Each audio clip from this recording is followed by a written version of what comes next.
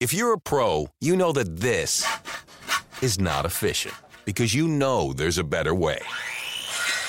There's also a better way to save. When pro customers buy building supplies in bulk at Lowe's, they save up to 20% every day. Buy in bulk and save up to 20% on concrete, gypsum, and gypsum accessories. At Lowe's, buy more, save more. Visit the Pro Desk or Lowe'sForPros.com for details. Discount applies to contract or pack items. Minimum purchase required. U.S. only.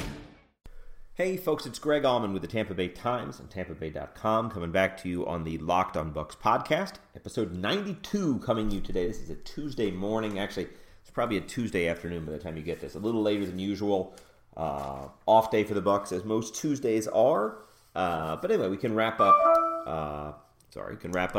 Sunday's big win against the Chargers and look ahead today to the Bucs coming back home Sunday to face the Saints. Not a terrifically newsy Monday to start with. We did get Dirk Cutter. The Bucs win, they get victory Monday. So no access to players on Monday. We did get Dirk Cutter. Talked to him for about 15 minutes Monday afternoon. Not a whole lot of injury updates to speak of. A lot of murkiness still on a lot of these guys. We definitely know that Cecil Shorts is done for the season and probably done for a good part of 2017 as well. Just a terrible injury for him on the first drive for the Bucs. He has pulled the trifecta on knee ligaments. He has torn the ACL, MCL, and PCL in dislocating his knee. Kind of knew it was bad right away in the field when they bring out the air cast and cart him off. Really nice. Cecil Shorts had a message on Instagram thanking the fans for their support. Cecil's a very religious guy. He's going to push through this. Made a point to say that it definitely wasn't a dirty hit. Very nice of him to kind of reach out for Jaleel Adai, the Chargers safety who hit him, and make it clear that it wasn't a dirty hit. It's a bad injury, but there's no malice there. There's no intent to injure. It was neat to see them go back and forth on social media, kind of lifting each other up. Cecil Shorts, had a pretty quiet season, had 10 catches for the Bucs, kind of limited by that hamstring for much of the first half of this season, and obviously came up with some big catches along the way. Bucs have not announced any moves yet, but we can expect they're going to promote Josh Huff off the practice squad. Josh is a guy they got from the Eagles after his arrest up in New Jersey. Has had about a month on the practice squad, kind of learning things. He's a speed guy, somebody that can definitely help them against the Saints passing defense that gives up a lot of yards. Could also help them in the return game if they make the decision to switch away from Ryan Smith. Bucs are still dead last in the league in kickoff returns. I don't think they've had a single kickoff return longer than 24 yards this year. So Huff would definitely give them a little bit more of a big play threat, both in the passing game and on special teams. Again, that's not official yet. We do know that they've brought Bernard Reedy back on the practice squad. Speedy Reedy, St. Pete kid from Lakewood High School, played at Toledo. Had some really promising stuff in the preseason and then got hurt late in the preseason and got waived injured. But back now in the practice squad. Excited for Bernard as a guy that was well-liked here in the summer and in the preseason, which means they're probably promoting. I tend to think the fact that they're signing another one makes me think they might be promoting two. So you could see Huff up replacing Shorts. You could see Dante Dye up while Adam Humphries is up in concussion protocol right now. Still waiting to see on that. Dirk Cutter did confirm what we had expected, that Charles Sims is going to be back for Sunday's game. Sims has been on injured reserve, out for the last 8 weeks with a knee. But he comes back, and I think, honestly, he could help the Bucs as much at receiver right now as at running back. He's a guy they like to line up in the slot, use his speed downfield, is a very good route runner as a running back, a great pass-catching back, was one of their top receivers last year. So I think he'll help them as a complementary back, as a third down back as they need it. They already have Doug Martin. They already have Jacquizz Rodgers. And Doug Martin has a little bit of an injury concern after getting bent back late in the game. Not to go off on a tangent here, that actually happened a lot earlier in the game than I realized. Went back and watched the tape, and he got hurt with 5 minutes left in the third quarter. Came back for a single play in the fourth, just a play-action pass to Freddie Martino. But the last 20 minutes of the game, almost exclusively Jacquizz Rodgers. And obviously Jacquizz came through with the first down there at the end as they're trying to salt away the clock. But Doug Martin had said he's doing fine. Dirk Cutter said he thought he was okay. So we should see really all four running backs available for the Bucs on Sunday against the Saints in Martin, Rogers, Sims, and Peyton Barber, who kind of was used sparingly Sunday, but had a big fourth down conversion, has kind of been their short yardage guy so far this season. So Sims is back. They've got to figure out a roster spot there. They're going to have to do some creative roster juggling because they've added injuries, but they don't necessarily have roster spots available. So if they get Evan Smith back, for instance, that might allow them to cut Josh Allen. You could see a defensive tackle like John Hughes cut. He's been inactive the last couple games. So you might have to sacrifice your depth on the interior defensive line just to get a few more healthy bodies in. They've got almost as many injuries as they'll have inactive spots. We don't know if Will Golston will be back. It sounds like that's just a sprain on his ankle. He had his foot in the boot after the game on Sunday. We'll know more on Wednesday when we get that first injury report. But for now, I'm told it's a sprained ankle for Will Golston. We'll see how long that sidelines him. The Bucs could very well just but Devontae Lambert has been inactive the last 2 weeks, and they could have him be active, and they wouldn't necessarily have to make a move on the 53 with Golston out. We don't know how they'll handle it, but that could be a move that doesn't require a full roster change there. Talked a little bit yesterday, but we got our first update on Pro Bowl ballots. Buccaneers kind of wondering which players for the Bucs might make it to the Pro Bowl, which is in Orlando this year, scenic Orlando. And by numbers, by what they've earned on the field, it certainly seems like Mike Evans is a Pro Bowler, Gerald McCoy is a Pro Bowler. I don't know who else gets in right now. It kind of depends on that weird NFC-AFC split and where the talent is and who's on playoff teams and who's on Super Bowl teams, who decides to take the week off for injury. What's curious is that in the first fan balloting, the only Buccaneers player that comes in the top 5 at their position is actually Quan Alexander, who is 4th among inside linebackers in the NFL. He's got about 93,000 votes. It's kind of cute if you follow Quan on Twitter. Obviously, you can vote on social media this year for Pro Bowlers in the fan vote. It's kind of neat. All you have to do is have a hashtag in the player's name, and it counts toward their total. And retweets work as well. So, like the Bucs are constantly asking fans to retweet with all their prime players' Pro Bowl possibilities. What's cute is that anytime anybody tweets about Quan Alexander and the Pro Bowl, his mom will retweet it. It's adorable. Her name is Peaches Taylor, which is adorable in itself. But Peach is a very proud mama. Will retweet anybody that puts the Pro Bowl. So if he has 90,000 votes right now, I swear 5,000 of them are his mom. Just very consistent. Anytime I have her on my timeline, and I've got a lot of people I follow on my Twitter timeline, but when I see her, it's her retweeting a fan shouting out Quan Alexander, which is very sweet. So a shout out to Peaches Taylor there, repping Quan for the Pro Bowl. If he goes there, he's got to make sure he takes mom. It's not quite the same as taking her to Hawaii, but get her to Orlando. She's been a big part of it. It's wild to see the disparity in that some teams have a ridiculous amount of players that are in that top 5. It's 19 different positions they do. So you have 95 spots that make the top 5. There's 2 that are doubled up, like Antonio Brown is there as a returner and a receiver. Buffalo has a guy who's there as a linebacker and a special teams guy. But 93 spots, and there's still 5 teams that don't have anybody in the top 5. Like, I know you guys are upset that the Bucs only have 1 with Quan, that Mike Evans isn't in there, that Gerald McCoy isn't in there at D tackle. But the Lions, the Packers, the Niners, the Texans, and the Jaguars don't have anybody in the top 5. And the Packers, you'd think, would do pretty well. A decent amount of Packer fans out there across the country. Detroit, a first-place team. Matt Stafford does not get in. Golden Tate does not get in. None of their players get in. Not all that surprised with the Jaguars and the Texans and the Niners. But the teams with the most, Dallas, as you might imagine, between their success and their fan base, has 14 guys that are in the top 5 of their position. 14 guys. Obviously, Dak Prescott and Ezekiel Elliott, but everybody on that roster. Half the offensive line is there, special teams guys. It's crazy. Teams with the next most, Oakland and Seattle with 10 each.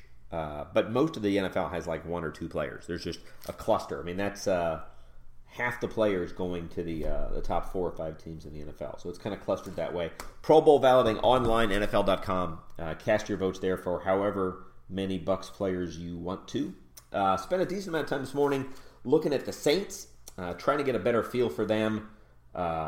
they go into this game 2 games back of the Bucs, and they face the Bucs twice in the next 3 weeks. So I'm sure in their mind, if they can sweep this and get some help from Atlanta, they're right back in the thick of things. Right now, they're 2 games out of the wild card. 3 of their last 4 games are at home, so they're fading down the stretch. They just got beat by the Lions on Sunday, struggled there, only put up 13 points. It's interesting, if you look at their roster, look at their schedule, Saints are 5-7 this year, but they're 1-6 against teams that have winning records right now.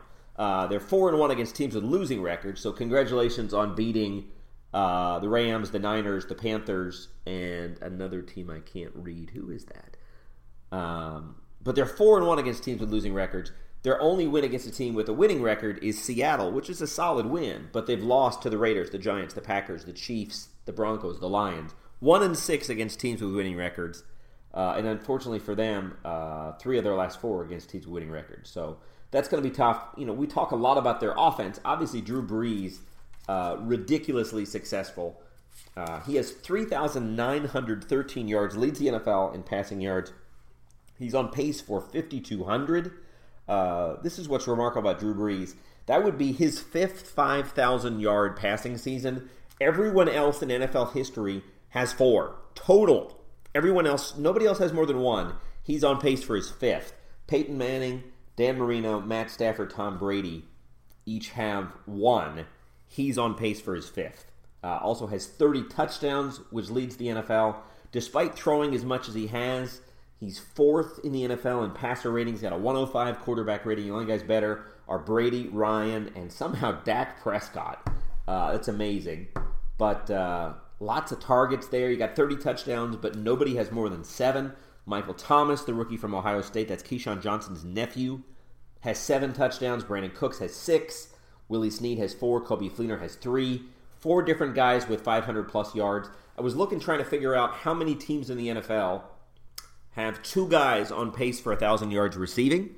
As you might guess, the Saints are one of them, with Thomas and Cooks both over 800 yards. Stop the podcast, hit pause, and try and figure out who those other 5 teams are that would have 2 1,000-yard players in receiving yards. And the answer is the guys that have it, 6 teams with 2 guys on course for 1,000 yards. Giving you a little bit more time to formulate your guesses in case you didn't pause and you're in the car trying to think, maybe it's your teams. Green Bay with Jordy Nelson and Devontae Adams. Oakland, if you remember well as a Bucs fan, with Amari Cooper and Michael Crabtree. Denver, another team the Bucs have faced, in Emmanuel Sanders and Demaryius Thomas. Seattle, another team the Bucs have faced, in Doug Baldwin and Jimmy Graham. Carolina, another team the Bucs have faced, in Greg Olsen and Kelvin Benjamin. Kelvin Benjamin is on pace for 1,005, just barely squeezes in, but he's in.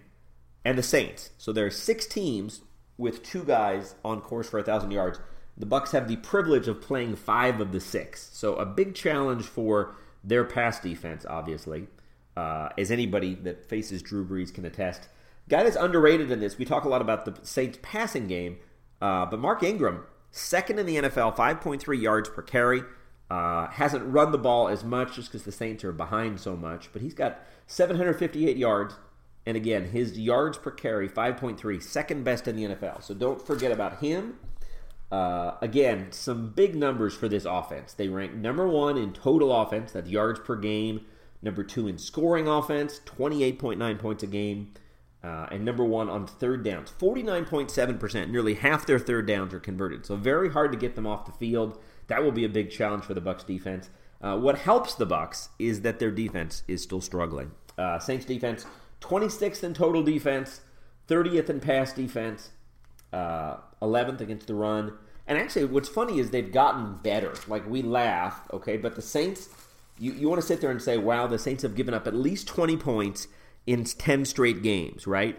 But they did much better to get to that point. Their first 5 games, they gave up at least 34 points in 4 of them. So at least 34 points in 4 of their first 5 games. They haven't done that at all in the last 7 games. Last 7 games, that defense has clamped down and held teams to 28 or less. If you look at a per-game average, they were giving up 33.6 points a game in the first 5. They've given up 23.9 in the last 7. So again, they're about 10 points better than the team they opened the season with. Even having said that, still a bad defense, and one that's a lot like the Chargers in terms of having trouble late in games. I was looking at their schedule in terms of close wins, close losses, just to run through a couple things here. Against the Raiders in Week 1, and this is kind of what springboarded the Raiders to where they are as a successful team. Saints are up 24-13 in the fourth quarter, up 11. They give up a touchdown with 49... No, I'm sorry, they go up. No, 24-13. Sorry, I should just take that little part out. But they're up 24-13 in the fourth quarter. They give up a touchdown with 49 seconds left. Jack Del Rio goes for 2, and the Raiders pull out a 35-34 win. So the Saints give up 22 points in the fourth quarter of that one. Against the Giants, it's a tied game with 2:54 left, and they give up a field goal as time expired. They lose. That's 16-13. So their defense stepped up and played really well in that game, and they still lost. Against the Broncos, this is crazy. They tie the game with 1:22 left, have a PAT to go ahead for the win, and that PAT is blocked, and the PAT is returned for a 2-point conversion, a lot like what the Falcons had against the Chiefs on Sunday. What would be a go-ahead extra point instead goes the other way for a 2-point conversion, and they lose to the Broncos 25-23 in a game in which they led in the fourth quarter. So they have 3 games this year in which they were tied or ahead in the final 3 minutes and lost. They have another 3 losses against the Lions, Chiefs, and Panthers in which they were within 6 points in the fourth quarter and lost. So of their 7 losses, 6 of them close enough to be within a touchdown in the fourth quarter. The only one that isn't is the one Falcons loss for them. They've also done their share, just before you get too excited thinking they just fold in the fourth quarter. They've had some good finishes too. Against the Chargers, they are down, against the Chargers, down 34-21 with 5 minutes to go. And they come back and get 2 Drew Brees touchdowns and beat the Chargers 35-34 with 2 touchdowns in the last 5 minutes. Against the Panthers, they won with 11 seconds left in their first game with them. And then they were down in the fourth quarter against the Seahawks, came back at a score and won 22-20. So they've had 3 games where they've also rallied and won late. So again, this is a team very used to playing close games at the end. If you look at their losses, again, they have 7 losses as a team. They lost by 1 to the Raiders, by 2 to the Broncos, by 3 to the Giants, 3 to the Panthers, 6 to the Chiefs. So that's 5 losses to good teams. I don't know if I can't count the Panthers as a good team. But Chiefs, Broncos, Cowboys, Giants, those are 4 playoff teams right now. And they lost to all 4 of them by 6 points or less. So, tight game. You'd say momentum is shifted with the Bucs right now. But it's going to be fun to watch. It's going to be a lot of points probably on the scoreboard on Sunday. Looking forward to that. Obviously, a lot on the line for the Bucs. If they can win that kind of puts some separation between them and the Panthers toward that second Saints game on Christmas Eve. Obviously, the Saints are going to want to win at home on Christmas Eve, but they're not going to have nearly as much real playoff motivation if the Bucs have won to go 3 games up on them in the division and in the wild card hunt. So this is one win now that would make another win in 2 weeks a lot easier for them. It's hard to sweep anybody. It's hard to beat the Saints in their own building as well. But the first step toward that might be winning here in Tampa on Sunday. Guys, I'm going to wrap things up here. Rambled for a full 18 minutes here of the podcast. We'll be back on Wednesday. Should have a little bit more of an update with roster moves coming through. Some of the procedural stuff we expect the Bucs to do today. We'll have more on that on Wednesday. More on the Saints and that prolific offense they'll face. But for now, that should do it. Thanks again for listening, folks. For the Tampa Bay Times and TampaBay.com, this is Greg Auman. Thanks again for listening to the Locked On Bucs podcast. We'll be back on Wednesday. What you doing? Ran out of space on my phone, so I'm deleting some stuff. Bye, singing dog. Bye, goal. I pronounce you. Bye, wedding ceremony. Stop. At Metro PCS, you get 2 free phones with twice as much memory. Really? Don't say bye to your memories. Switch to Metro PCS and get 2 free LG K20 Plus phones with 32 gigs when you switch 2 lines. Metro PCS. Wireless. Figured out. Coverage not available in some areas. Sales tax not included in phone price. Excludes numbers on the T-Mobile network. See store for details and terms and conditions.